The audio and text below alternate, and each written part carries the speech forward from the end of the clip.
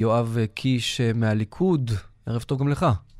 ערב טוב וקרן. תראה, אומנם מוסי רז לא יקשה עליך, כי הוא מתנגד, וזה בדיוק הקייס שלכם להסביר כמה הקואליציה היא לא הומוגנית ולא יכולה להעביר חוקים אלמנטריים כמו חוק שמונע איחוד משפחות. אבל אתם באמת שוקלים להצביע נגד החוק הזה שהוא כל כולו ציוני, שנועד משיקולים ביטחוניים מובהקים? אתם באמת בגלל שיקול פוליטי של להפיל את הקואליציה שוקלים להצביע נגדו ולאפשר לפלסטינים לזרום לישראל בהמוניהם במסגרת איחוד משפחות?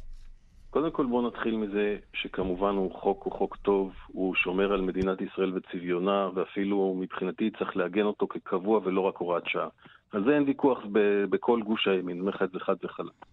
עכשיו אתה נכנס לאירוע הפוליטי. אני יכול לומר לך, לא הייתי, אבל אני עכשיו בדיוק מסתיימת ישיבת סיעת הליכוד. אחת העמדות שנאמרה, אמרו, חבר'ה, אנחנו לא קואליציה, אנחנו אופוזיציה, ובואו נתנהג כמו אופוזיציה, אחרת אז יש פה שיקולים פוליטיים. צריך לזכור שגם אם חוק נופל, הממשלה יכולה להביא אותו גם שבוע אחרי זה. זה לא אירוע שזה מסתיים. זאת אומרת, אפשר גם להביך את הממשלה, ויש פה משחק פוליטי מאוד מורכב. זה לא דבר שקורה בזבנג וגמרנו. יכול להיות שאנחנו אולי נתמוך אם הם יחליטו שזה יהיה חוק קבוע, נגיד להם תעשו את זה קבוע ולא הוראת שעה, תקבלו את הגב שלנו.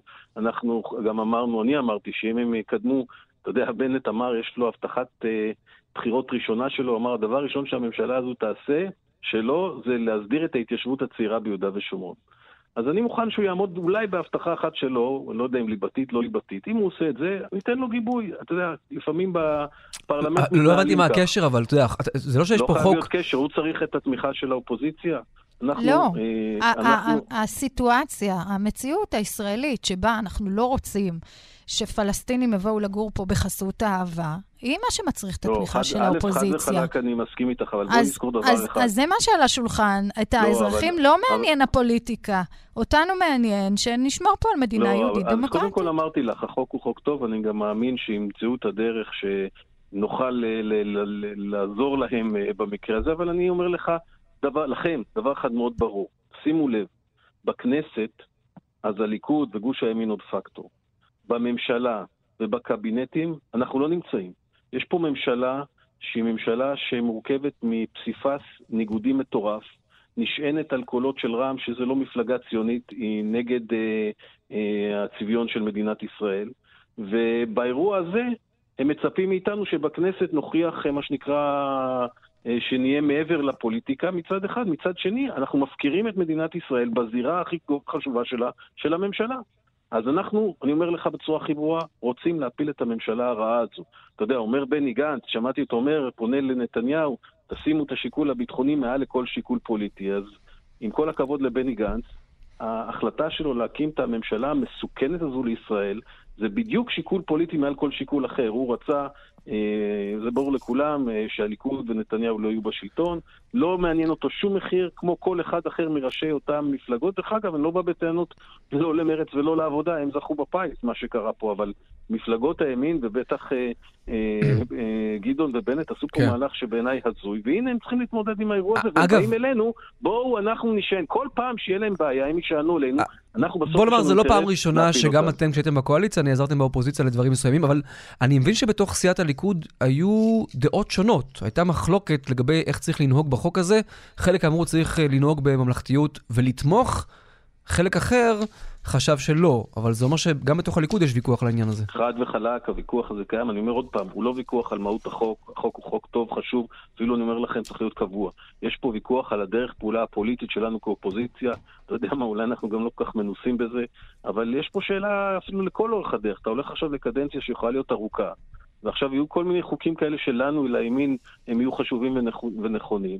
ואם אנחנו נהווה כל פעם את המטריה בשביל לפתור אותם מבעיות, אז אתה יודע, יש פה מחיר פוליטי שבסוף, כמו שאמרתי, הממשלה מתנהלת לא רק בכנסת, בהרבה מאוד מגזרים, והיא ממשלה מסוכנת, ואנחנו צריכים לעשות כל מה שאנחנו יכולים בשביל להפיל אותה ולהחליף אותה. אם אנחנו צריכים להיות הגב ביטחון שלה בכל הצבעות, דרך אגב, הם כבר בחרו להם רשת ביטחון, לא יודע אם שמתם לב, בהצבעה על הקמת הממשלה, הרשימה המשותפת היוותה להם רשת ביטחון. אז יש להם כבר רשת ביטחון, הם בעצם 66 חברי כנסת, שמתוכם, כי 60 הצביעו, אז 6 של הרשימה המשותפת נותנים להם גב במקומות שצריך.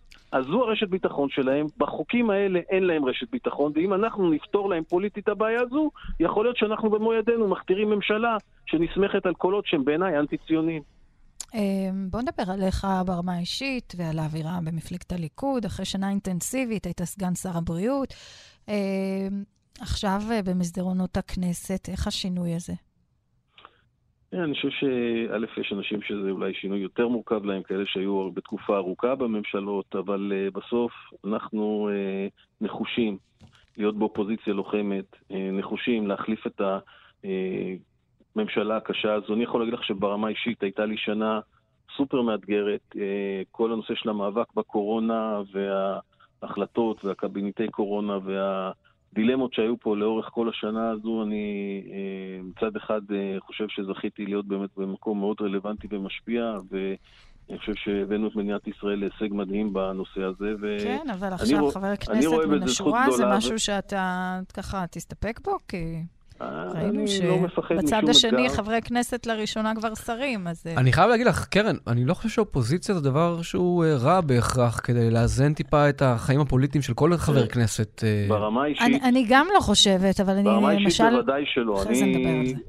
ברמה אישית בוודאי שלא. אני חושב שתפקיד חבר כנסת הוא תפקיד מאוד חשוב ומשמעותי, וגם כמובן באופוזיציה יש כלים משמעותיים לדאוג לאינטרסים החשובים של מדינת ישראל.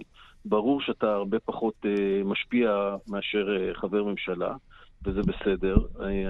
זה לא האירוע. האירוע הוא שאני מסתכל על האינטרס הלאומי של מדינת ישראל, שיושבים בממשלה עם שרים ממפלגות שרחוקות ממני מאוד מאוד, וזה מאוד מטריד אותי איך הם הולכים לפעול. האם מרב מיכאלי תשמור על תקציבים ליהודה ושומרון? שמענו את מוסי רז איך הוא קורא ליהודה ושומרון, וככה זו הגישה של המפלגה שלו, ואני חושב שזו גישה שגויה ומטעה, ואני מקווה מאוד שלא, ההתיישבות לא תיפגע, ארץ ישראל לא תיפגע, ביטחון ישראל לא ייפגע. אני מאוד דואג בעניין הזה. חבר הכנסת יואב קיש מהליכוד, תודה רבה לך וערב טוב. תודה רבה, יוסף.